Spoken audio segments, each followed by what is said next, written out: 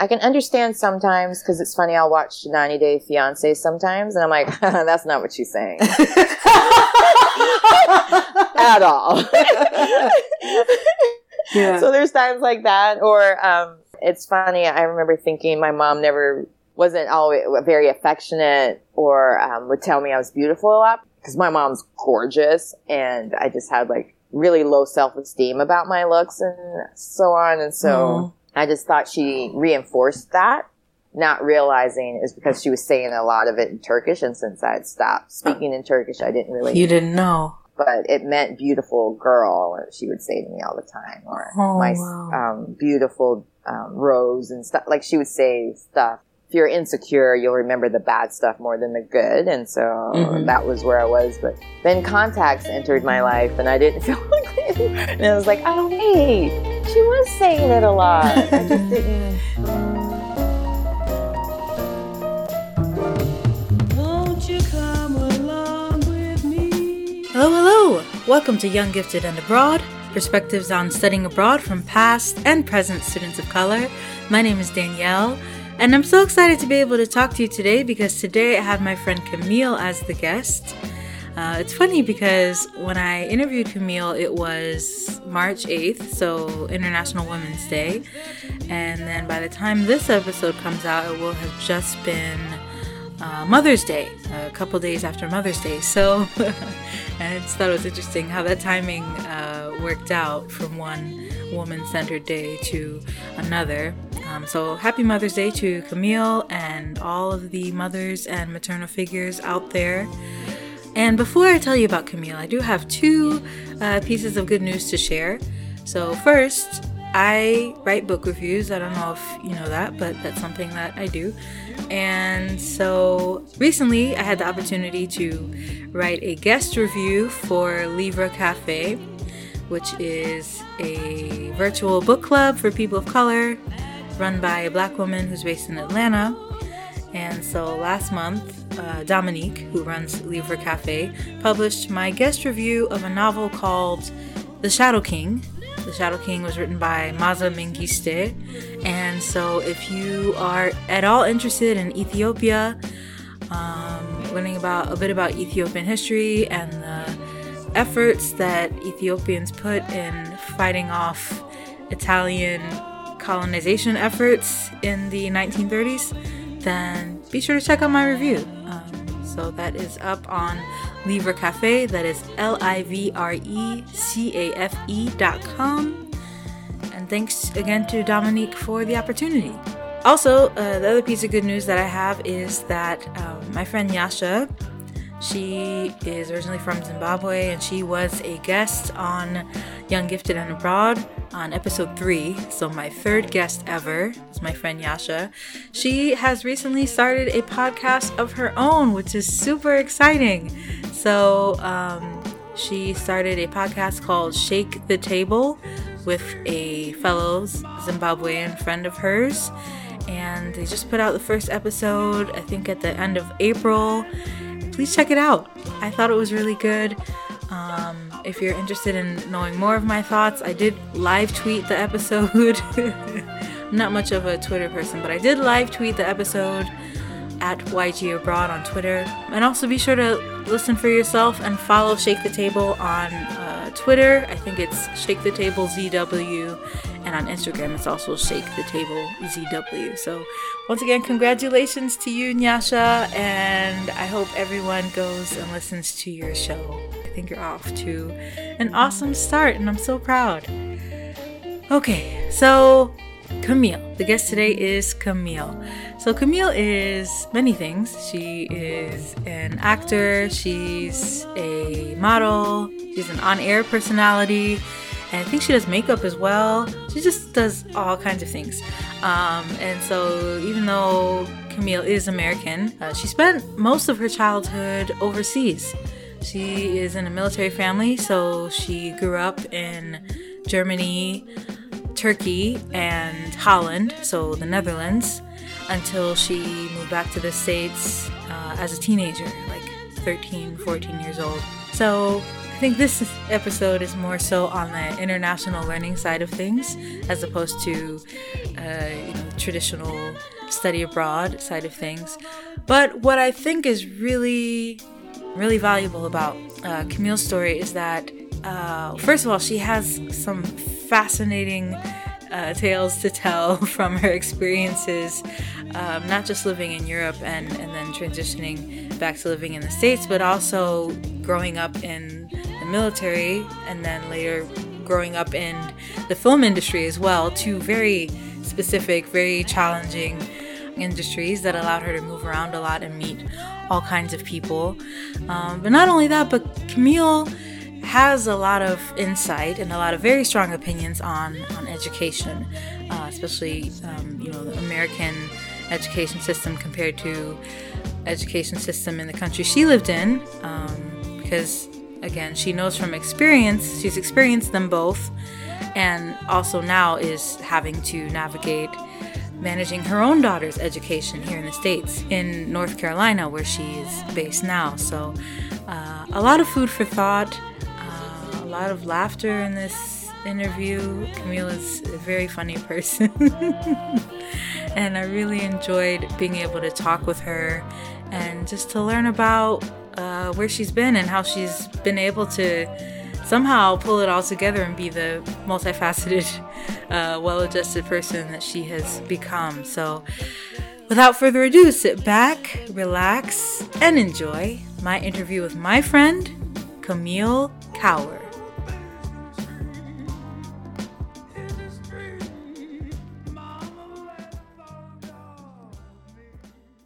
Yes, it's very nice to meet you. Thank you for being so flexible. I know we were supposed to talk last week.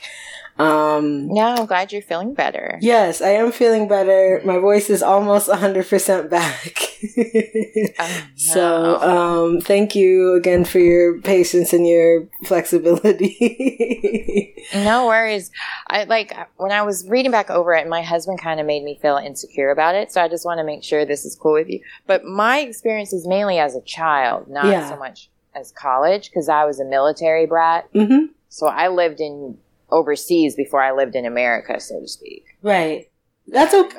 Yeah, okay. That's okay. I try to keep it, a little broad, a little flexible in terms of like the term studying abroad or international learning. Nice. Okay. So it's not just. You don't know my life.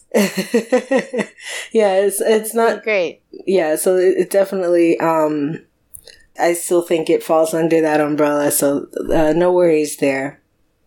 Perfect. Yeah. So why don't we start with you introducing yourself, if you don't mind? Oh, absolutely. So my name is Camille Cower. I currently live in North Carolina, but I spent most of my life in Europe. My childhood. I grew up in Turkey, Germany, and Holland before moving to the States around 13, 14. Yeah. And so you said you grew up abroad before moving to the States. Were you born outside of the U.S. as well? No, actually, I was born here, but I was so young when we moved, I have no recollection of it. Okay. All right. So for until you were like 13 or 14, international life or living abroad was all that you knew. Mm-hmm. Okay. So I was like 2, maybe 1 or 2 when we left America. So no memory of that at all. But we lived in Louisiana and California during that time. Okay. And then moved. First place we lived was Germany, and that's where I even started kindergarten. And I went to a German kindergarten, not an American kindergarten. So I was always kind of very lucky in that sense. Never lived on base, so I got to really experience the countries we lived in for the 3 years or 4 years we lived there. Mm. And I'm an only child, so that also meant my friends would be locals to whatever area we lived in. People who worked inside of our home was normally locals as well. Like I was brought up with, when we lived in Turkey, I had like a Turkish grandmother, so to speak. Like that's what she felt like to me. And she lived with us and took care of me and so on. So yeah, it was definitely a different culture shock when I moved to America, when the only real idea I had of America was mainly through TV.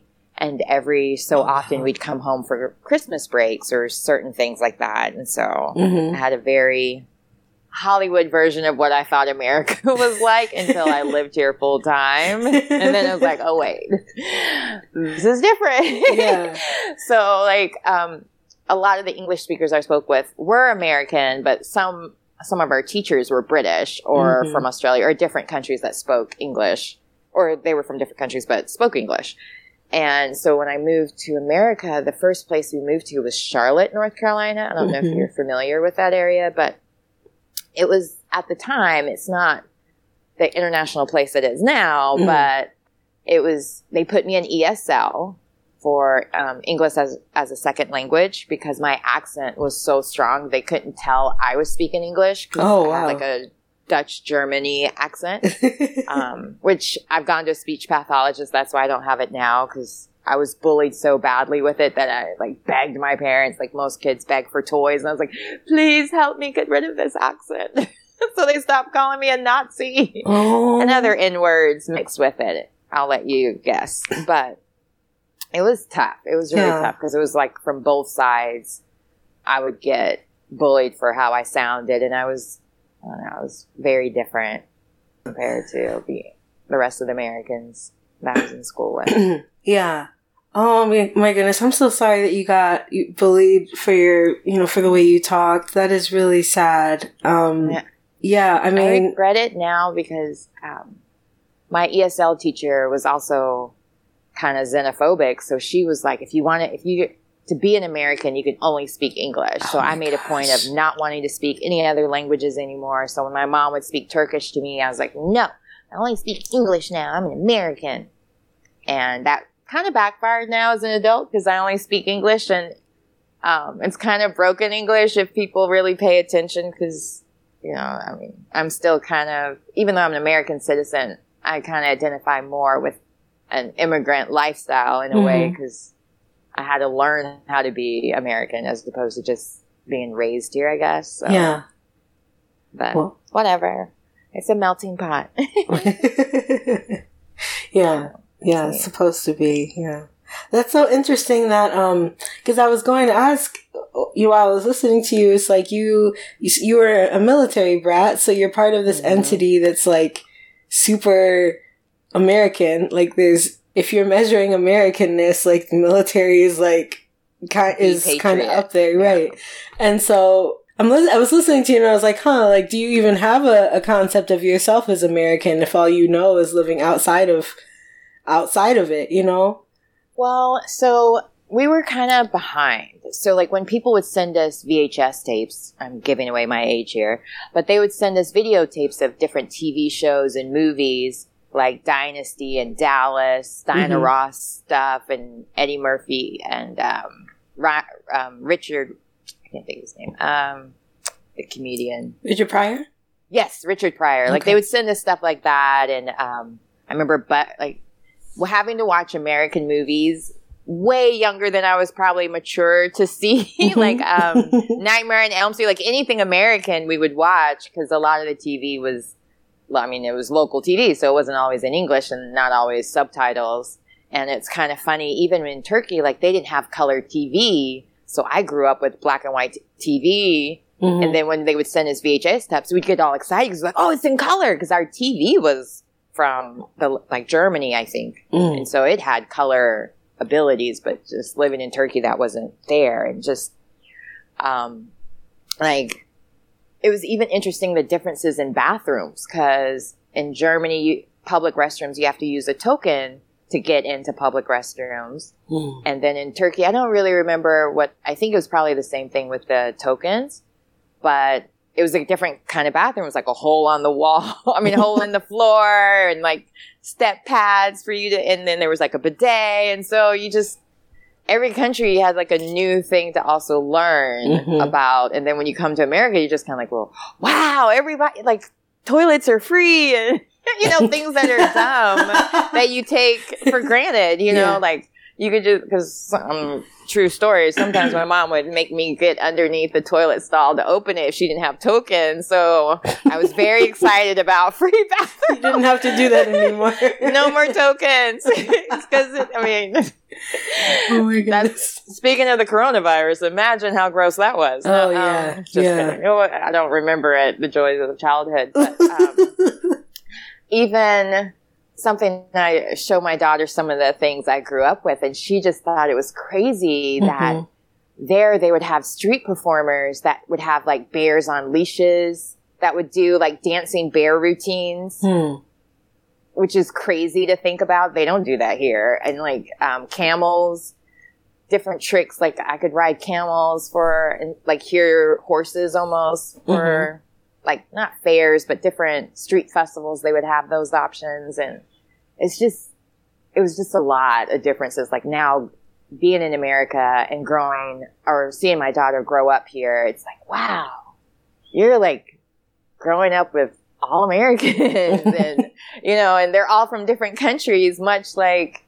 the way I kind of grew up, but without having to move. So like she's got friends that are from Turkey and Germany and France and India and Asia and all within one classroom. And I just love that for her. And was thinking like, how could I give her the same childhood I had without joining the military? And it's kind of cool that America's kind of becoming that. Well, it was kind of becoming it. Well, yeah.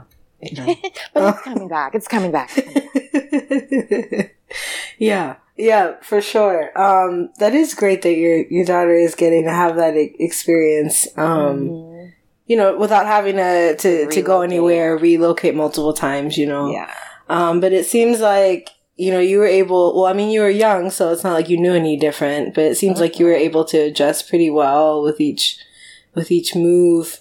And I moved a lot. Yeah.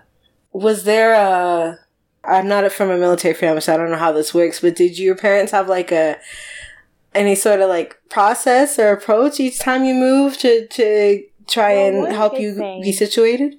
Like the military, which is very interesting, because my dad was an officer, and so I don't know if it's different by rank, but officer is in the hierarchy is a little bit higher, and he was chief of police, so they took care of all of our moves, which was really nice compared to being in America where we had to pack our stuff ourselves and everything.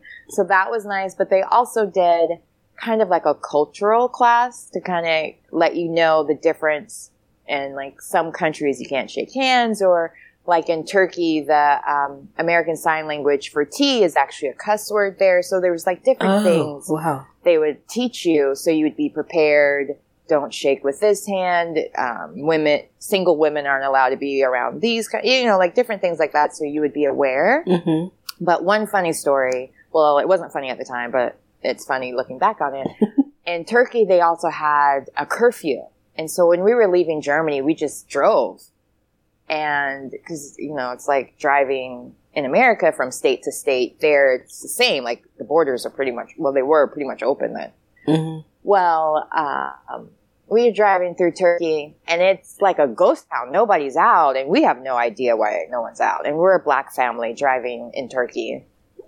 Next thing you know, we are swarmed by military. Oh my goodness. Turkish military yelling at us in Turkish. We don't know Turkish yet.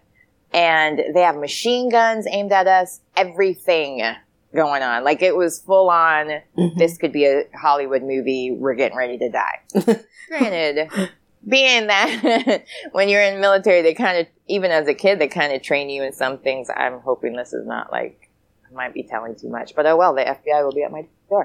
Anyway, they kind of train you on kind of some of these things, so you're not, I mean, so I wasn't scared. Okay. Like, to some extent, my father, I mean, because this is, you know, they kind of train you for these kinds of things. So to be very calm and relax, give over your ID. The only thing you're allowed to give people is your name, rank, well, my father anyway, his name, rank, and his social security number. That's pretty much all you're really allowed to give. So, they did that and and I think his commanding officer or something. So they were able to figure out, oh, we didn't know any better. I don't really remember exactly everything that happened afterwards, but we didn't go to jail. We got out. We did not go to a Turkish prison. We all got to live to tell the tale. But that was one of those things where you're like, missed that day in class, did we? About the curfew. Because it was like, it was really early because I remember my mom's friends, sometimes if after dinner we got carried away, they would have to spend the night. Okay. So it may have been like 9 or 10 o'clock at night, which, I mean, just thinking about that in America, imagine everything shuts down at 9 or 10 o'clock at night, period. No movies, no theater, nothing. Yeah. Kind of crazy. Yeah, I mean, because there are some towns, some places within the states that are like that, but it's not like the entire country is like that. Right. Wow. Okay. Mm-hmm. Yeah, that's intense. I'm glad nothing happened to y'all. Same. I mean, otherwise I wouldn't be here to tell this story. Right. It's interesting looking back the things that have encountered that seemed so normal then, but looking back as an adult, like, wow. Yeah. I didn't realize how close to death I was. Right. Or it could have been. So, because like my daughter now has to do, which is terrifying to even think about that in America you have to do these things, but they have to do active shooter drills. Yeah. And in the military, we would do like bomb threats drills. Wow. Because there was all this stuff going on with NATO and different things. I remember it was really important for us to dress like civilians all the time, even my father when we weren't on base, or even acknowledge any military stuff sometimes just hanging around. I mean, obviously, when you got guns on you, then's a good time to be like, hey, by the way, you don't want to do that. But with the general public, because you just never knew who was good or bad. And there was like an attempt to a kidnapping and stuff. Like, it was crazy there. You just never knew. Yeah. You had to be careful. Yeah, so you had to kind of be aware and like prepared for various situations just in case. Because, I mean, the Berlin Wall was still up. Like, it was a completely different time. Oh, my goodness. Okay, wow, yeah. Holy crap. You were living in Germany during this time, too? Oh, my goodness. Yeah. Like, completely different time. So, like, I wasn't expecting any racism or anything in America because I was like, well, you know, you guys don't have barbed wire keeping people separated and, you know, slavery's over, civil rights, all that, you know, we're coming from Europe where everybody, even though all that stuff was going on, I never felt racism. I never felt that divide by race or everybody got along. And if anything, there was in Holland, which was kind of funny looking back. So they do this thing called Zwarte Piet, which is basically I've heard of this. Yeah. You've heard of this, okay? Yeah. So as a kid, and not knowing the history of blackface, it was a cool thing to me growing up because everybody thought I was related to them or possibly, and so they were really nice to me. It was like, ooh, you can put in a good word for me. So it was almost like being kind of a celebrity-ish feeling around other kids because they thought that. But then as an adult and many debates later, because I was indoctrinated into it. You know, that's the way I kind of celebrated Christmas was the way the Europeans did because we didn't have access to Christmas trees and the things that are very easy to get in America. You didn't have it there. Like, imagine trying to find Christmas lights in Turkey. It's not going to happen. Yeah. Like, it doesn't exist. So it's like, even with Santa and all of that, I didn't really grow up with that. I grew up with St. Nicholas. He looked like a pope with long, like, it was all different. And so with my daughter, thankfully, now that she's over Santa, I can talk about it. But I was just like, I didn't grow up with this. This is fun. Let's figure this out. And, you know, I got a little over-Americanized with it, I think. But I still, because I grew up with St. Nick, we still did that as well with the Dutch shoes and the carrots and chocolates and stuff. Wow. That's so interesting how you said you didn't really experience any racism or, you know, identify certain things like, I don't want to mess up the name, but that the Christmas tradition that you mentioned, you didn't recognize. I'm sorry, could you say that again? Yeah, Zwarte Piet. Zwarte So it's Piet. Black Pete, basically. Oh, okay. Oh, goodness. But you didn't recognize things like that as racist because that's just how you grew up. Whereas, there was no real black people there, so they're like trying to show. But I'm like, because they have no reference point. I mean, they do now because there's been a lot of immigration there. But when only brown people, for the most part, are military, or the children the military left behind, which is a completely different story. Yeah. You know, it's different. Like, you don't really have a reference point for them either on their side. Like, and when you grow up not thinking it's a bad thing, it's hard to be like, no, it's innocent. And then you're like, oh, wait, they could have done that better. Yeah. Or not did it at all. Yeah. That's interesting, though, because I feel like here it's like, well, you know, when you grow up here, it's like you kind of learn to be hypervigilant, you know? Like, you have to recognize, like, as a Black person growing up here, it's like you have to, it's almost seen as, like, a necessity for like survival, to be aware at all times of different types of racist things that are happening around you.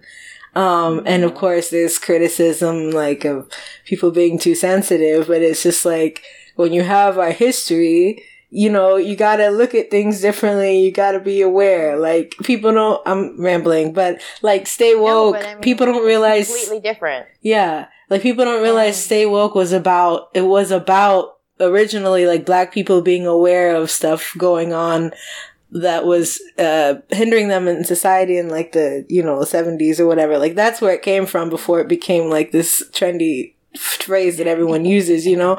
So it's just, like, you kind of, I mean, I don't know for you if that was kind of something you felt like you had to catch up on in terms of just, like, being aware of racism.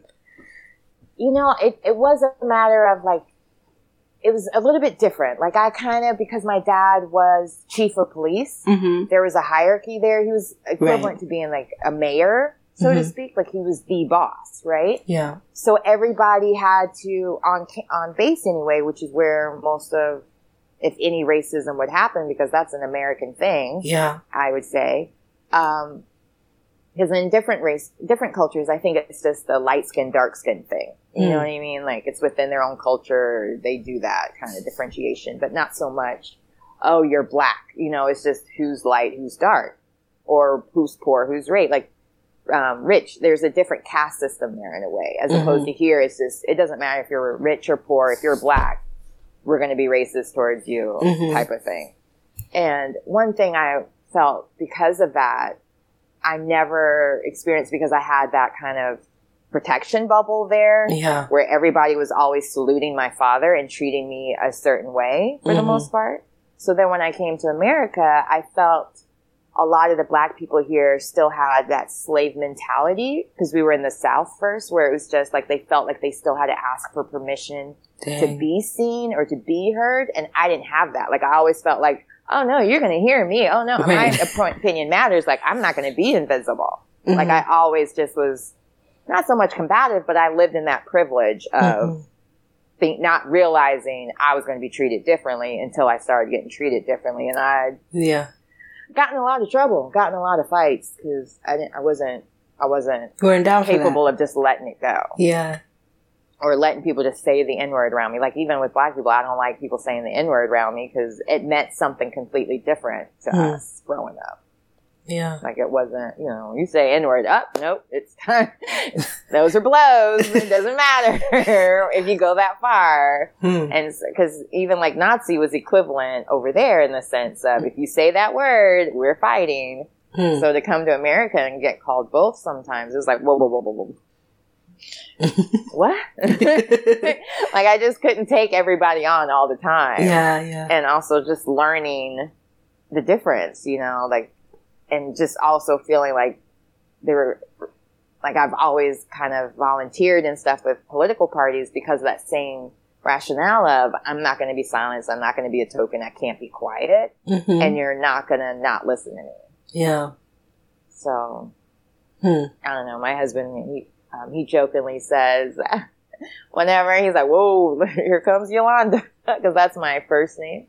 Oh, okay. So he's like, oh, it's like my split personality in his world. Because it's like, I'm very prime and proper. Some call uppity, I guess is a term, or sedity or whatever. I don't know what that means. But anyway, I've been called it. So I'm like that, and then say something racist or try to ignore me, and the other girl comes out. Wow.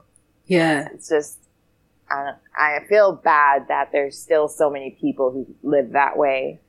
And because I have that ability to speak up for myself, I'm going to do it. Yeah. And, like, my mom remarried, and my father that she remarried to, he was in SNCC and a freedom rider. So he had that same way of growing up because he grew up in the North and just really instilled that question authority. You're an equal to whether it's a man or a race. Like, it doesn't matter. You should be treated equally. And, you know, he always like taught me that fighting spirit for myself as well. Yeah.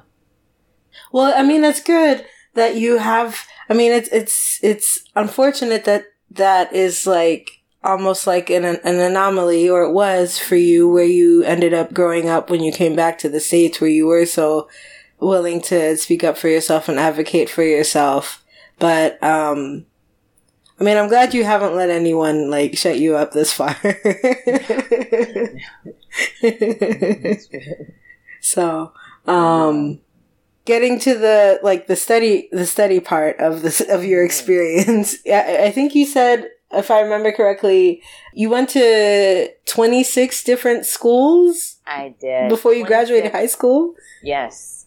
And okay, so I'll start from the beginning. Okay, wow. Okay, yes. Of course, Germany, and then Turkey, and then Holland. And those were, within Germany, I went to 2 different schools, from kindergarten being a German school and then finally going to an American school. And then in Turkey, I just went to 1 school there. In Holland, just 1 school there. And then when we moved to America, I started in Charlotte. And then from Charlotte, we moved to a small town. I lived with my grandmother for a little while, and that was in Anson County. And then we moved up to Chapel Hill in North Carolina. And then we moved to Hillsborough in North Carolina. And then we moved to, I can't remember which state we moved to first. I think it was California. We lived there for a while. Then we moved to Utah, Jersey, New York, back to California, Texas, back to North Carolina. And some of these times it was like my parents ended up buying a house in North Carolina, so we'd go somewhere for a couple of months, then back, because my mom ended up, while she was also in the Air Force, and she ended up becoming this crazy black belt karate person while we were in Europe, and she did all these different championships there and won like all these different titles. So when she moved to America, she became a stunt woman. So she was doing stunts in different movies. That's and my so cool. stepfather, who I love as my father, so I call father, he is a movie producer. So it was just every 6 months or so, we were moving for them to do whatever movie or TV show they were working on. So like they worked on A Man Called Hawk, which was the Spencer for Hire spinoff.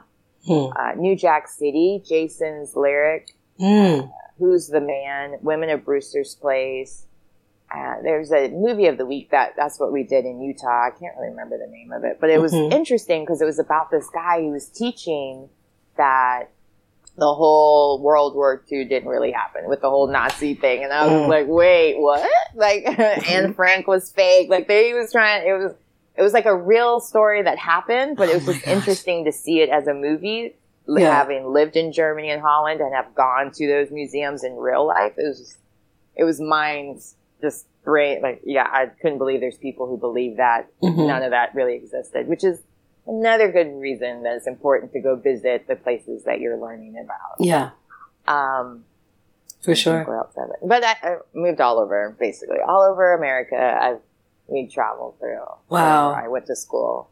So that's why I'm like, different areas. It was interesting to see how different the interactions were with different people and the cultures. And like, I loved living in New York for that same reason. There were so many from different cultures and expressions. And even in Jersey, it was like that. But then you go to California and it seemed like race didn't matter at all. It was more of if you're in the industry, if you're not in the industry, and how much money you have, like that would decide how you were treated more than race. Yeah. So, yeah.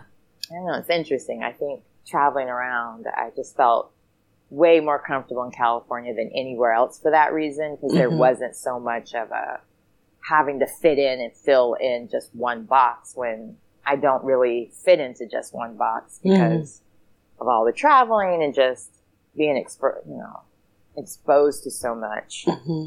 Yeah, and it's like it's like you went from one very specific industry to another very specific industry. Yeah, and still luckily on the upper hierarchy of it. So yeah. Yeah, so you've probably seen, I mean, obviously, like you said, you moved around a lot, but then got to see so many things, because I feel like I'm sure more of the average people are familiar. I think they're familiar with the military life versus being in the entertainment industry, but it's both like stuff that's you kind of don't similar. Understand it if you're not in it, Yeah, I mean, it's surprising how similar it is in the sense of you make these relationships really quickly, but they're going to end. Yeah. Yeah, because somebody's getting ready to get stationed somewhere else, or they're going to go work on another project. Maybe you'll see each other again. But a lot of times with military, you never saw people again, which right. I wish we had social media then, because there's one best friend that I'm always still wondering about. I wonder where she is, and I may never find out because maiden name or married name, Yeah, she could still be in Europe for all I know. I have no idea, but we were really close. Yeah, that's true. Like you kind of miss out on being able to stay connected that way because so many things we have now didn't exist. Yeah, or even just the bonds between family, like with cousins growing up, seeing them on a regular basis, aunts and uncles. Like I would see them once every 6 years, or so they became strangers. Now I'm very close to them, but it was very different. Yeah, growing up that way. Yeah, it's one of those sacrifices they don't really acknowledge as much about for military kids.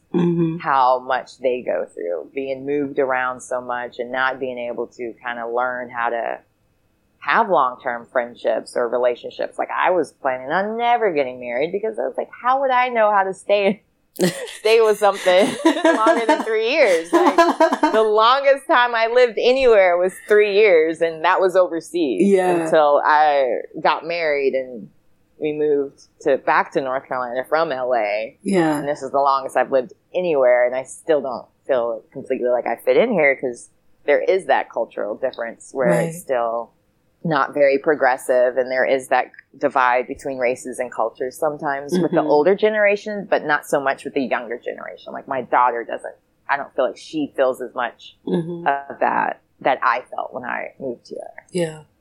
Because I didn't look or sound like everybody else. Yeah. Yeah, and that's interesting. European, Right. But that's interesting though, because when I first saw, like, you mentioned the 26 schools thing, and I assumed that was all while you were abroad, like you were having to move countries and also go to 26 schools in the process. And I was like, wow, that sounds really stressful. Oh my gosh. It's funny because honestly, I didn't know I had gone to that many schools. Like it never felt like that many. I would have assumed 10. Like it didn't feel like a lot. Okay. But when I was applying to colleges, they requested transcripts and a list of the schools I went to, so that became like a research project in itself. Yeah. I didn't realize how many times we had moved. And it's funny, we only turned in 23 and then we found 3 more. Yeah. So, whatever. But needless to say, I will not be going to grad school. I do not want to try to figure that out again.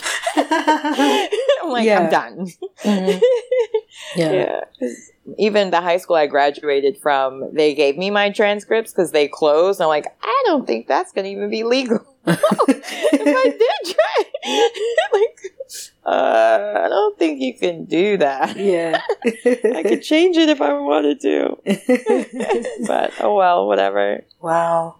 Okay. Well, I'm curious. I know that you didn't go to as many schools while you were abroad as you were back when you were in the States. But, I mean, just as, a kid going to school, was it an adjustment for you going from the different schools that you went to when you were in Germany and Turkey and Holland? Like, or did you kind of just go with the flow when you went to each school? Well, the biggest difference from well, like the biggest difference from going from German kindergarten, like German schools, they really try to teach you life skills as well. Okay. Which is interesting, even at a kindergarten level. Like you learn how to be a family, so to speak. Like each person is given different roles within. We had like a kitchen, part of our, like a working kitchen that was kid level. So you would learn how to cook different foods and like kind of how to run a house, as well as learning how the alphabet and reading and writing, all of it. Like it was a whole, like a Montessori type education there. And then to go to American school, it was a little bit different, but it was because it's a military school, not everybody's kids are around the same age. You know, like so the class sizes were really small compared to America, because maybe there'd be 30 first graders in the entire school. And so they would break it up differently. And maybe you would have the same teacher 2 years in a row, because I don't even know like the logistics on their side, but it was interesting there that way than to come to America and have classes where each class was 30 people. And also having that language cultural barrier too, because it's not like they teach you from different countries, but they just assume America, because your parents are American. And so coming here, there was still a lot of cultural things I had to learn. And there they did like cotillions and all that stuff. And church was so different there too, because it was kind of non-denominational in a way, or whatever was the predominant religion there in that country. You would have more representatives. Oh, sorry, my Siri overheard me by accident. Started talking to me. Sorry, because I was moving my arm too much. That was weird. She scared me. But, I was like, "Oh, the FBI!" No. So there was that part of it that made it different. But even when I moved to America, the difference at the level you were taught. It wasn't until I got an iPhone that I realized a lot of the things I spelt was the European spelling for things like color. I always had a U in it, favorite. So then I would see all these red squiggly lines on words I've been spelling pretty much my whole life. And I was like, there's no U in that. And then realized, English, they spell it different here. And even though I went to American schools, it was just different. Prepositions were always really hard for me because they were very literal. So if they said switch on the light, you would assume it was a switch, not a turn dial, so like different things. It was just very literal.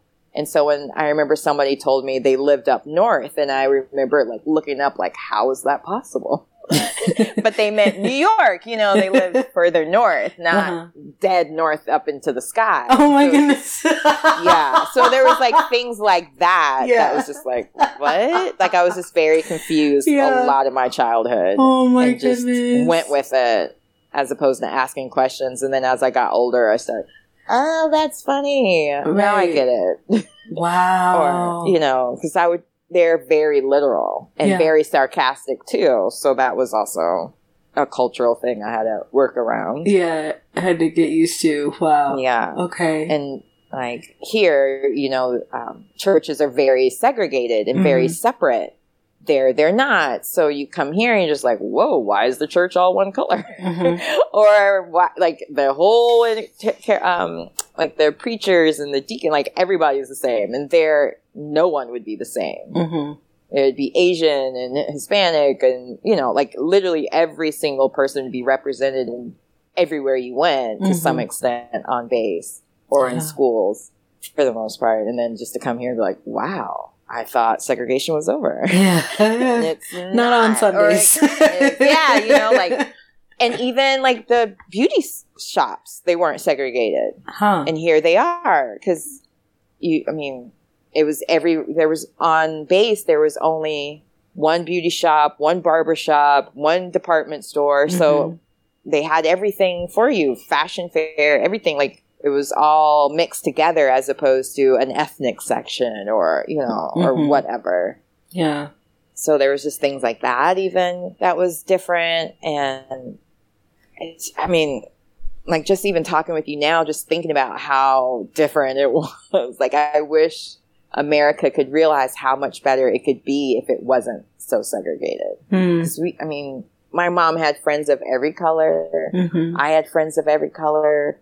And to come here and be like, oh, no, you can't do that. Or that's not, well, at least in the South. It's like, ooh, we can be friends, but you can't come over to my house because my parents don't like black people. Things like that. You're like, That's what? gross. Yeah. That existed? Like, I just wasn't aware. And so that was another thing culturally I had to, like, no, we're not dating if I can't meet your parents. Like, that's stupid.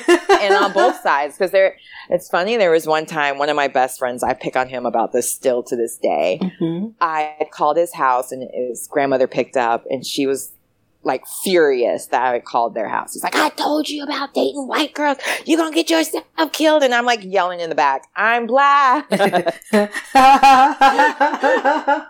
And I felt like that movie Queen where Halle Berry's like, I'm coming. Where she's like trying to convince him to let her in. And that's the way I felt. Because that happened more than once. Yeah. Over the phone. And that's when I was like, I want a speech pathologist. Everybody's picking on me. Aww.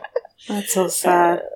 No, well, it's even, because being in the film industry, the first, like, speaking role I got, they dubbed over me with somebody else's voice, and my mouth isn't even moving, which is kind of funny on the editing side, but whatever. Yeah. Yeah. So that's when I was like, that's when it all changed after that. They're like, okay, maybe you might need somebody, because they thought it was cute, and probably looking back, it probably did sound cute, but kids are cruel, and when you're a kid, you're just sensitive to that instead of learning to be like, now kids are so strong and just living in their truth and be who you are. And back then it wasn't really, kids were speak when spoken to type thing, right? So it's just like, even in that difference of, no, you can be different, be who you are. It's totally fine. We'll learn to accept it. Yeah. Well, just so I can have a clearer picture, between Germany and Turkey and Holland, which one did you spend the most time in? Like Turkey. Turkey? Okay. That you spent the most number of years in Turkey. Okay. Yeah. It was 4 years there. Yeah. What was that like living there? I'm just not familiar with like day-to-day life, or even just going to school in Turkey, I mean, how was that for you? So we lived in a high-rise that was predominantly Turkish celebrities or football soccer players and military, like attaches. So it was like a gated community. We had marble floor. Like, looking back, we were living the life because there was real gold stuff. And now I'm like, man, we should have taken some. Like, it was fancy. The fanciest my life has ever been. Well, I went to a nice room in Vegas and I was like, okay, this is the lifestyle I'm used to. Thanks. But that was our home. And there was one time you just like, everybody got along. And I remember just like, you would become friends with people within your neighborhood because they're like, oh, if you live here, you must belong. So I was hanging out with this really famous singer who Turkish people would know her, but I didn't know her from Adam. Like, and she became my friend and would teach me makeup stuff. And, so it was nice to be exposed to that kind of stuff and just live within the community in that sense, as opposed to being on a military base and maybe only being around the same people you were going to school with and working with, and like 24/7. And being that my dad was the chief of police, he needed that space. Otherwise he would never be off. Yeah. Too. And my mom felt like she was constantly under watch, as well as to live up to what is expected from her being his spouse. Yeah. So that kind of just, all of us were able to be more, I guess, free and open and whatever. But it's funny, like, looking back, like, we would slide on people's cars. That was like our fun thing to do, like it was a slide. Like, you can do that now. And I remember that because I have a cut on my knee from somebody's license plate. Oh my goodness. So So we didn't, that was the last time of that. But Yeah. I don't know. It was so different because I don't know what it was called, but there's also these different religious ceremonies. So you would have all these at different times of the day for prayer. Mhm. They would be singing out of the mosque. And it was beautiful. Like, I don't remember how many times a day, maybe 3 or, I don't know, somebody Muslim could say exactly how many times because I don't know. But Mhm. I just remember loving that and being exposed to that. And, like, just, I don't know, it gave you a really great appreciation for the culture and just, I don't know, like, that's my favorite kind of food to eat is Turkish food. When Yeah. we go for holidays, we go to a Turkish restaurant. My mom's still fluent. And my nanny that I had, she came to visit us. Oh. And she actually ended up moving to America for a while, but she recently moved back. Mhm. Or not recently, I guess it's been about 10 years now. Mm. You know, so, and in Turkey, it's very, very family oriented, but you kind of pick your own family too. Hmm. So, like, even now, she refers to me as her niece. I refer to her as my aunt. Oh, And we're very close still. that's wonderful. And, so, I mean, I'm very grateful for that experience. Yeah.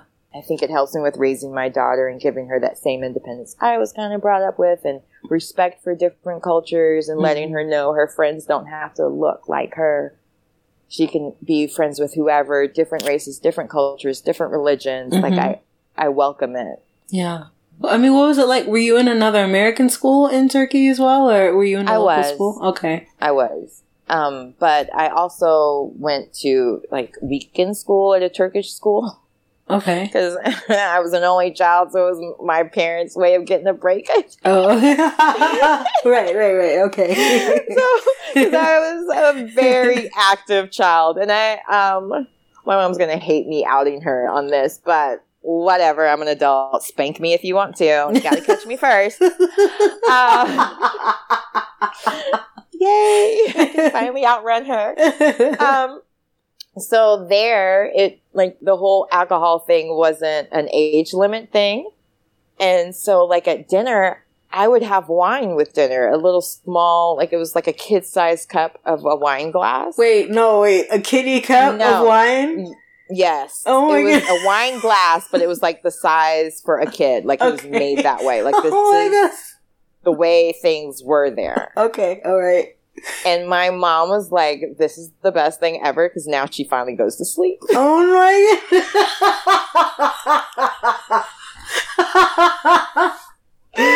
Oh my God. She was like, thank you, Turkey. Oh my God. And I don't know if it was just my, nanny or whatever taught her that trick, if it was a universal law there. Mhm. So I have not asked. Yeah. So it could have been just in my, Yeah. or maybe with the hyper kids they did that with. But I also had a sleepwalking issue. So that, like, Sleepwalking, wow. it killed it. Yeah. I mean, when we moved back to Holland, it came back because I guess they didn't have that there. There's other things that didn't have legal limits, but Huh. I didn't get to partake in those. Okay. Wow. You know what I'm talking about in Holland, right? So Yes, I do know what you're talking about. I'm not dry snitching anymore today. I'm a mom. No, ooh, just kidding. I'm not. She didn't. She's a good girl. Yeah. Not saying you're bad if you do. Never mind. I'm just going to stop. No, I got Edit you. that I out. got you. Well, I mean, they have, Yeah. don't they give hot toddies to kids sometimes? And that has alcohol in it, right? Yeah, I mean, So, like, I remember my grandmother told me to put whiskey in my daughter's gums when she was teething. And yeah, I was I've like, heard that before too. But she was also, oh no, she was adamantly against it. Somebody else told me, actually. She was Okay. like, that's how you make an alcoholic. You start them young. Oh my goodness. Put whiskey on their gums. I was like, well, let me tell you a story, Grandma. I've been drinking wine for a long time. Yeah. And I don't drink at all now, so Okay. yeah.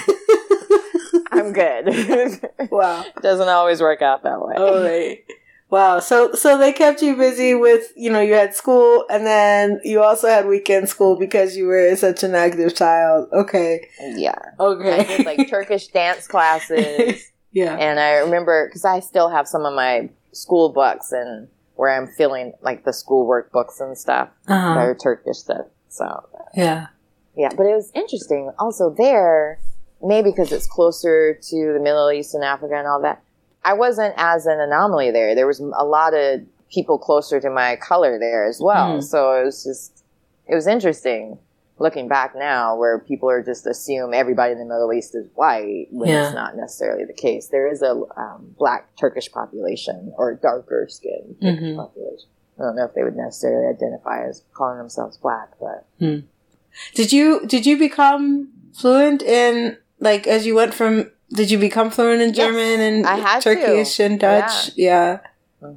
Holland, interestingly enough, they teach English and Dutch kind of, not necessarily simultaneously, but they teach it the way here in Spanish, but they actually get fluent there for whatever reason. Compared to here, you might not get Spanish fluent in school, but there they teach it at a very young age. So a lot of my friends that lived in my neighborhood could speak Dutch and English, you know, so we could switch back and forth. Every other word could be Dutch or English. Like, you know, it was really easy in that sense. And yeah. So you were like, what were you, like quadrilingual? Is that even a word? Like, I don't know. Well, I spoke German, Turkish, Dutch, and English. Wow. So 4 languages. That's amazing. But then when you said when you came here and you felt like you had to, I guess, assimilate linguistically, did you lose all that? And so now you only speak English? I mean, I can understand sometimes because it's funny. I'll watch 90 Day Fiancé sometimes and I'm like, that's not what she's saying. At all. Yeah. So there's times like that or, you know, like I know when I'm in trouble because my mom will start talking to me in Turkish or something. So I remember, and it's funny. I remember thinking my mom wasn't always very affectionate or would tell me I was beautiful a lot. But then I realized she would say it in Turkish a lot. So that's why I didn't remember it as an adult and just felt like it's weird what kids remember. Yeah. And I just felt like my mom, I don't know, I had a weird relationship with my mom for a while there because I felt like she didn't think I was, I don't know, like, because my mom's gorgeous and I just had like really low self-esteem about my looks and so on. And so I just thought she reinforced that, not realizing it was because she was saying a lot of it in Turkish. And since I had stopped speaking in Turkish, I didn't really... You didn't know. Always notice it as that and just was like, oh, she's just calling me something sweet. But it meant beautiful girl, she would say to me all the time. Or beautiful rose and stuff. Like she would say stuff. And now I'm like, oh yeah, she did say that. Yeah. Or she would say, I love you a lot in Turkish because we would be out in public and she would just say stuff in Turkish a lot. Yeah. And so it's just, you know, it's weird what how your memories will play tricks on you. Or if you're insecure, you'll remember the bad stuff more than the good. And so that was where I was. But then contacts entered my life and I didn't feel like it. And I was like, oh, wait, she was saying it a lot. I just didn't, you know. Yeah. So, and that's funny because even with my friends that moved here from America, when they were talking to me about, like I had a girlfriend that's from Brazil and she was expressing to me how she was going to try to raise her kids bilingual. I'm like, it's pointless. Schools will beat it out of them. Not beat it out, but they'll want to become American and they'll beat it out of them type of thing. And then, but I was like, if you can, do it, but just make sure you always talk to her at home in Portuguese because that was the thing, like that she talks back with you as well, not just you talk to her and she speaks back in English, because that's what I did with my mom. Yeah, a lot. That would just reply in English, and then after a while, it was like, I don't really. And also, I didn't have people to practice with because it was predominantly Asian or Hispanic here in America. There wasn't German and Turkish people where we lived, so I didn't. And even if I wanted to. I mean, how many teenage girls are going to talk to their parents a lot, you know? So, even if she was the only person for me to talk to, after a while, I probably would like, Mommy, I only want to speak American. I know it's English, but I mean, no, I know what you mean. A rude teenager. When you got older, did you ever have, or like as an adult, have you had any desire to pick those languages back up? Or do you want your own daughter to be bilingual or multilingual? Honestly, I left it up to her Okay. in that sense because it's so much different than when you're living in a country and it's automatic that you learn that language. Mm-hmm. As opposed to here, you have to study it, you have to practice it, you have to have your heart into it to really learn. So, like, I took Spanish here. When I lived in LA, I could speak Spanish pretty fluently almost. But now that I'm back in the South, I have a very bad Spanglish. Very bad. Okay. You know, you hear so many people mispronounce stuff. You start jokingly saying it, and then you go back to LA, you're like, oh, crap. Mm-hmm. How do I say this again the right way? So, yeah. Yeah. It seems, this is something I was curious about even before I spoke to you. It's just that you've moved around a lot, living in different countries, as we just mentioned, learning different languages. And then even here, all the adjustments you had to make, all the different moves and all that you experienced. But you seem like a very well-adjusted person. And I'm just wondering, how did that become possible for you, that with everything you've experienced, both, abroad at the beginning of your life and then here in the States, how have you managed to be so well adjusted? I honestly don't know. Okay. Because sometimes I'm like, wow, I'm due for a nervous breakdown or... Oh, no. Just kidding. No, I'm kidding. I don't know. Like, I think, because I even in college, I majored in sociology. Mm-hmm. I've always been fascinated with people in groups. And, like, I'm a huge extrovert. I love talking to people. My daughter kind of gets annoyed going to the grocery store with me because I speak with everyone. I love people. Yeah. And meeting new people, going to new schools. Like, I loved it. I was excited every time I was at a new school. I didn't like leaving people. Okay. Like, that was always sad. But there was new opportunities, new people to get to know, new things to learn from them. My husband was annoyed with me, but I was always like, don't you want to move? Aren't you ready to move?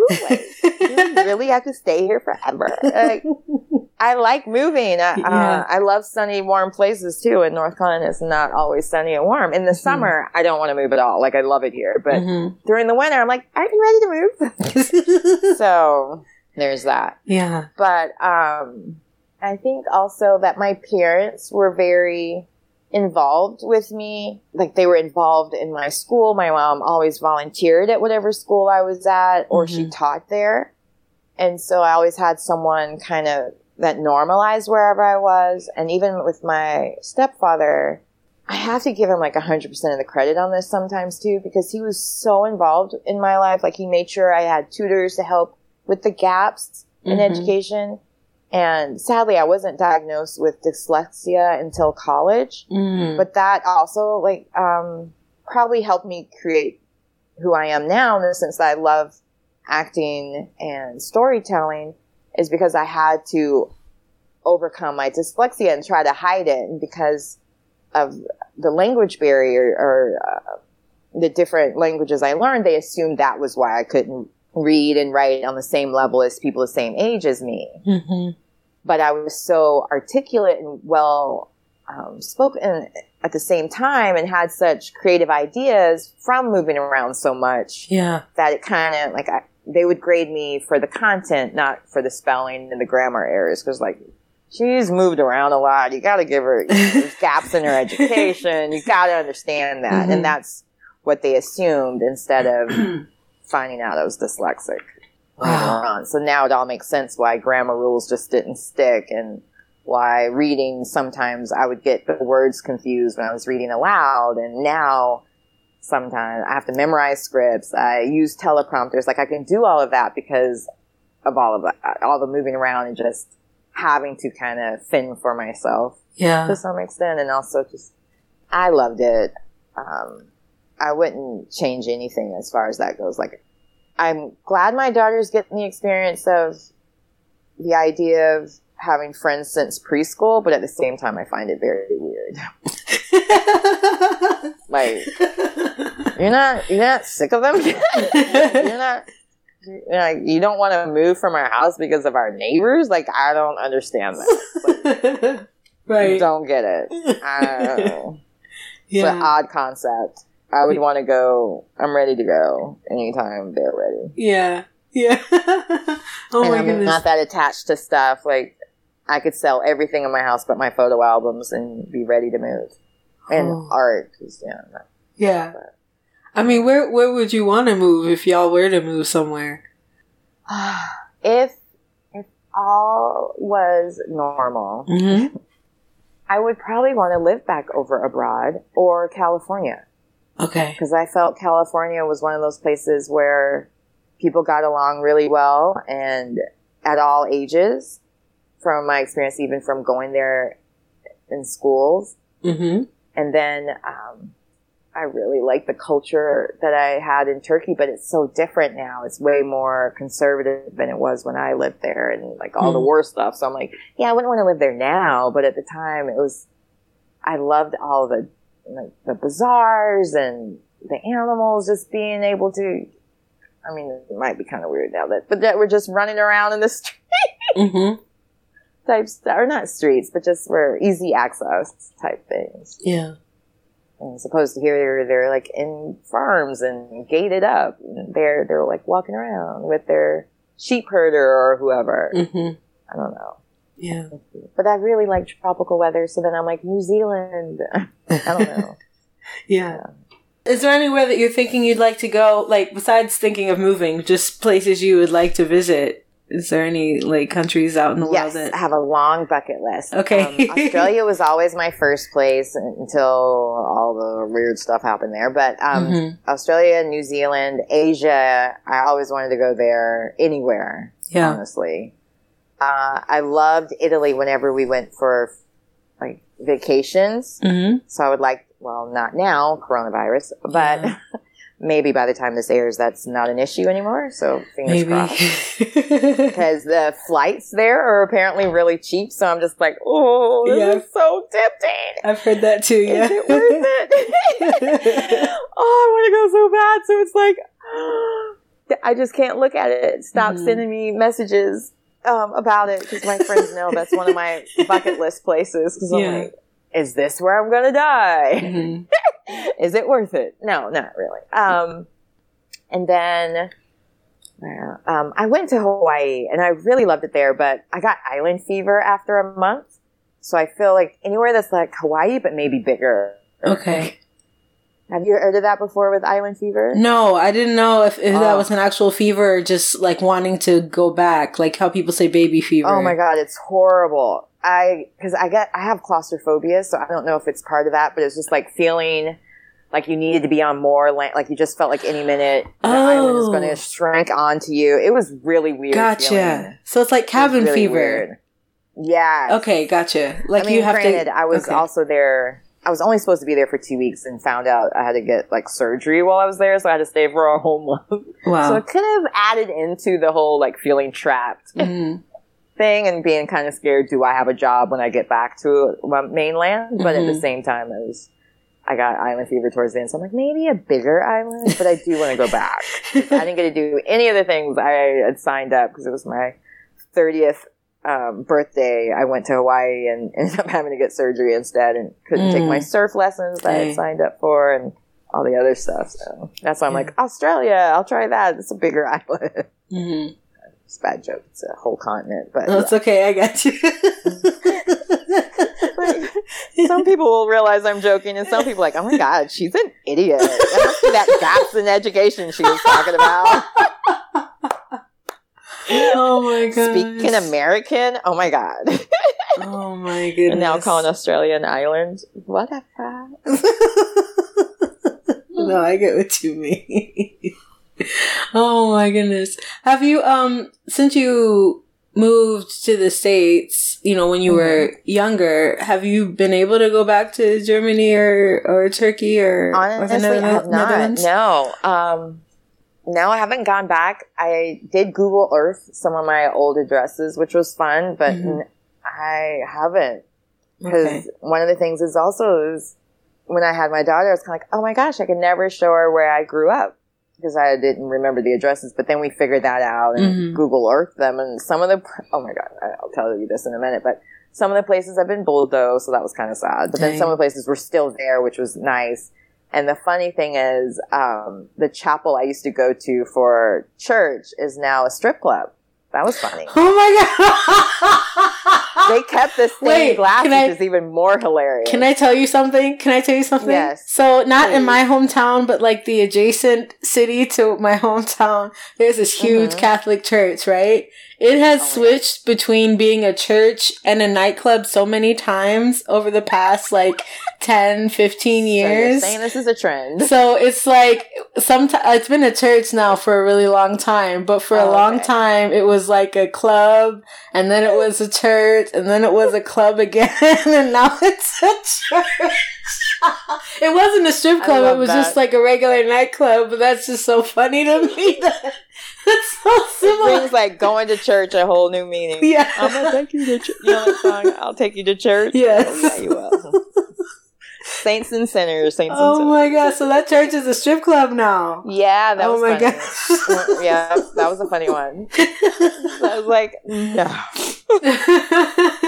It's like, well, I have a way of changing places. No, I'm kidding. I had no effect on that. That's hilarious. Yeah. You know, like here in, well, I guess Detroit does it, but I know some places in America, you're not allowed to have sexually progressive, or not progressive, but certain things within a certain amount of distance from schools and churches or something. I don't know. Yeah. And it's funny because in overseas, that's not an issue. Like, there's topless beaches. The commercials are topless sometimes. Like, there's not that. So that was also a thing to get accustomed to, where I was like, wow, everybody always wears tops at the beach. Yeah. This is different. Yeah. So that was another cultural thing I had to get accustomed to. Yeah.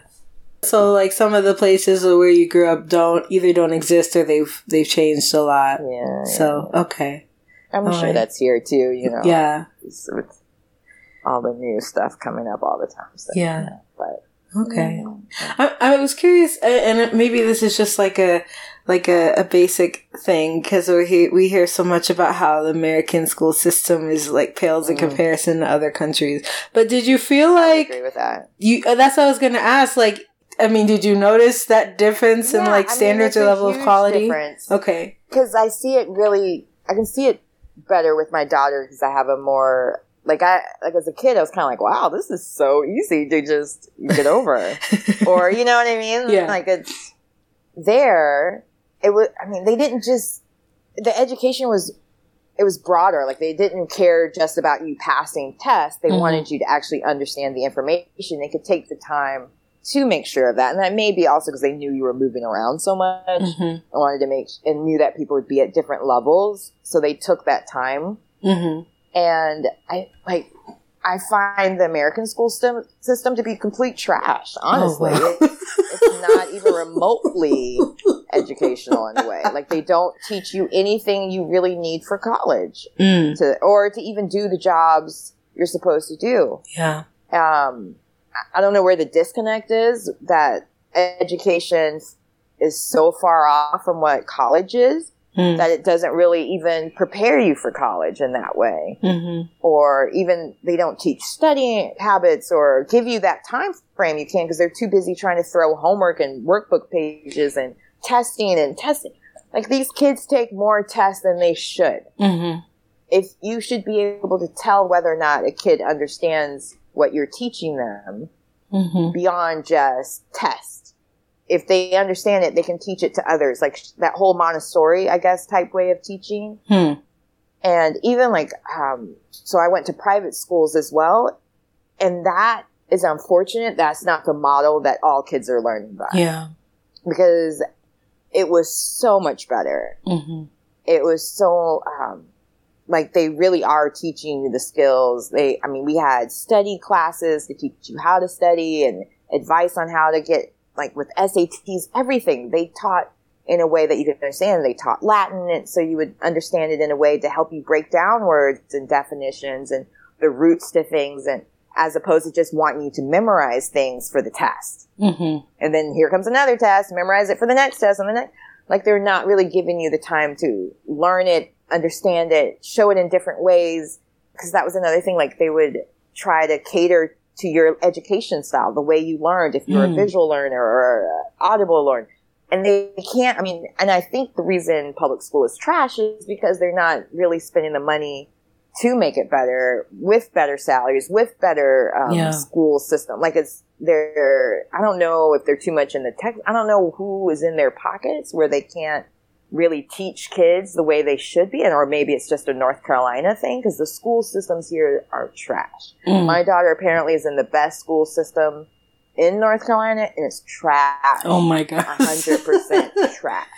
Yeah. I have never in my, I have gone to parent-teacher conferences almost every single quarter and have been disappointed with their excuses for why they're teaching the way they do. And they want to diagnose everybody with ADD as well, which is I'm like, they just want medicated students to be able to sit and be quiet and listen without actually having interaction to show their education. Because it's trash. Or instead of teaching computers, to their learning style.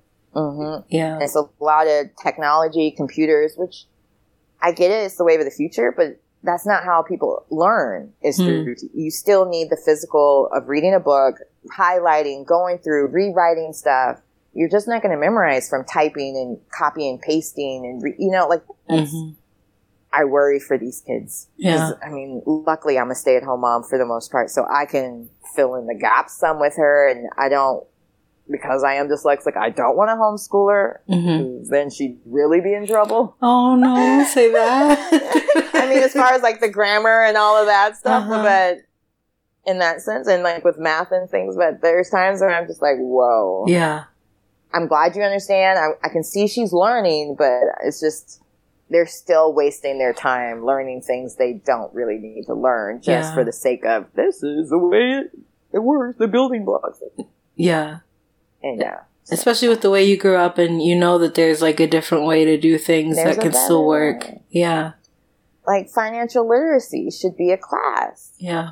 It's way more important than geometry and learning all of that. I mean, I do think that's still a class that needs to be taught. Yeah. But maybe a couple of weeks, not an entire semester on it. But there should be an entire class semester on financial literacy, because you do need to learn how to buy your own home, get credit cards, do your taxes. Like, those are the things that'll keep you out of jail and fines and actually maybe create generational wealth, as opposed to geometry. Yeah. You can maybe make something one day. You can put it together, your IKEA furniture. Unless you're planning to be an architect or a designer, because you do need to know that for that. But that's a very specific. And I think art should be taught way more. And like that should be a bigger focus as well, as far as learning instruments and art, because that was a bigger thing overseas. Like that was important to be well versed in poetry, singing, dance, like art. Dance. Like that was something that was included in class, not an elective. So you could be a good human. Right. Well-rounded, like, overall. Yeah. As opposed to there's that whole caste system where they keep us separated because it's only the rich kids or certain kids that are exposed to that. So then the younger, or not younger, the people who are poor don't have exposure to certain things, so it keeps them always separated. And the education system is supposed to be the way that it gives that even playing ground. Yeah. And it's not. And I guess that's part of also your, like, when you're like, don't you want to move? Maybe your daughter's education has a part to play in that too. Yes, it does. 'Cause it's very much so like it. But, I mean, I'm hearing that's kind of a national thing because of the Common Core and different things they're teaching. That even the teachers that are teaching it, there's a gap there because they didn't learn that way either. Right. And the parents, we didn't learn that way, so we're trying to help. How are we supposed to help her? I'm not going back to elementary school to learn how to do math your way. Where's the YouTube video? Same way, like it's sad. Yeah, but maybe it'll all turn out because they're all going through it together. Yeah, and thankfully, as you mentioned, you're there to like fill in the gaps and take that initiative. So, I'm sure she'll be okay. Fingers crossed. Yeah. But I also think with that generation, they are more accepting of each other's differences. Right. some of her other schools, there was a bullying issue with, because it was predominantly white and never again. But as long as she's in a very diverse school, she's been great, and the kids have been great and just very accepting of everybody. That's good. Like, that's really good. Even, the LGBTQ is already a thing as well in middle school. So, like, she's got friends of all walks of life. I say lifestyles, but all walks of life. There we go. 'Cause it's not necessarily a lifestyle choice. That's why I was trying to think of the right. Yeah. It's all right. Well, excuse me. I know we've been talking for a while. I just have a couple more questions for you, if that's okay. So I know your experience is different, like you said at the beginning, as opposed to doing like a degree abroad or being in a particular program. You grew up abroad as, a military kid. But I'm just wondering, since I ask everyone, do you have any tips or advice for people who want to travel more, or who are considering living abroad? Like, based on your experience, is there any like wisdom you would like to share regarding that? I would say one of the things that I found interesting from my travels was, even though we were stationed in one country, we never stopped exploring other countries and doing the museums, because it was just a drive or a train ride to go to another country. So try to see as much as you can while you can out there. Go everywhere you can. And don't try to stick within your own group even. Like, meet people from those countries and make friends with them so you get the full experience of living in that country. So if you kind of do the American version of it, what are you doing? I mean, you might as well have stayed here in that sense of the scenery. But go and like I always get so annoyed when we go abroad somewhere and I see all these Americans like running towards McDonald's. Like, why are you going to somewhere you can go in America? Like, and experience things here. I get it. That maybe they're scared for their stomachs because, whatever. But I want to go and I don't want to go to just the tourist places. I want to go where the locals, where their favorite places to go, so I can really see. Because whenever I have traveled, I haven't traveled back to the countries I grew up in, but I've traveled to other countries. And that's what I always do, is I want to know where they got, like, whoever is working in the hotels I'm staying at, I ask them what's some of their favorite places. The concierge people I'll ask different, or the taxi drivers or whoever, I'll ask them some of the places, because, I mean, they live off a tip, so sometimes they already have people, business cards within them that they kind of refer and different things for different stuff. So really just immerse yourself as much as possible. Take tons of pictures and print them out. Yes. And make photo albums of your different adventures. Because, we get so used to just everything being in our iPhones. And you might not always remember each picture, and the cloud may delete some and you don't even notice it. But if you have it printed out and just one day just look through and write the stories, because you're going to forget. You'll think you'll never forget everything that happened, but you're going to forget. So write down the funniest stories and stuff, like journal if you can, and, or video journal it and download it somewhere. But do it as much as you can while you can, especially if you don't have children yet, because it gets really expensive. Like, wait, we got to buy all 3 passports, all 3 this, and the luggage. And also, there's clothing stores there, so don't overpack. You can buy everything that you can get in America. For the most part, you can get wherever you're going. So save room for that, and even bring stuff maybe that you would want to donate there, so they have access to American stuff. Homeless people. I have a friend told me that his friend, he'll bring just like an overnight bag and buy all of his clothes wherever he travels to, and then donates it when he leaves to a homeless shelter. Wow. And I was like, how beautiful is that in that sense? But do this. There's so many options. Yeah. Don't worry about losing your luggage. Give your luggage number. It's a lot easier if it's on your choice, as opposed to them losing it for you. Like, I was going to give it away anyway. Have fun. let it now go. it's a tax write-off. Yeah. Okay. Great. And okay, and the last question that I ask everybody is where can people reach you or keep up with you online if you'd like them to do so? So on Instagram, I'm at the real Camille Kauer, Kauer, and the same for Facebook. And then on Twitter, I'm CK on Air 1. Okay, so lots of options to keep up with what you're doing. Yes, please do. Yeah, that's great. Okay, A lot of exciting things coming up. Yeah, well, I'll be sure to follow because I didn't know what your handles were before, so I will be sure to follow. And Perfect. I'll follow back. Oh, okay. Thank you. Thank you. Thank you for your again for agreeing to be a guest and for your time today. My apologies for the interruptions before, but I really enjoyed getting to hear about your story. I hope you enjoyed this conversation as well. I did. This was a lot of fun, reminiscing, going back. Yeah, well, I'm glad. For now, I'm good. I've really enjoyed getting to talk to you, and I hope you enjoy the rest of your Sunday. Same with you. I had a lot of fun. Thanks for, I'm glad this all worked out. We were able to finally have this conversation. Now that I can talk. I enjoyed it. Yeah. Very important in a podcast world. Yes. As a former radio host, I can relate. Yes. So, but yeah, thank you. This was lovely. And, yeah, you will hear from me. So I will be in touch with you again as it gets closer to May. So, yeah. Great. Well, thank you again for having me on. And I hope you have a wonderful day. Oh, thank you. Likewise.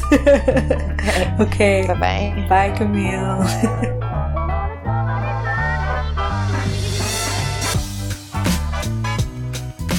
Alright, y'all, there it is. Thanks to Camille for being such a wonderful guest, and I hope you like how this all turned out.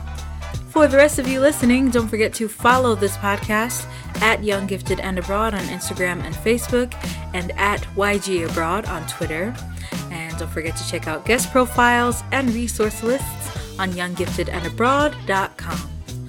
Also, if you enjoy what you've been hearing so far, then please continue listening to this podcast wherever podcasts are, and you're welcome to leave a 5-star review on Apple Podcasts and Stitcher while you're at it.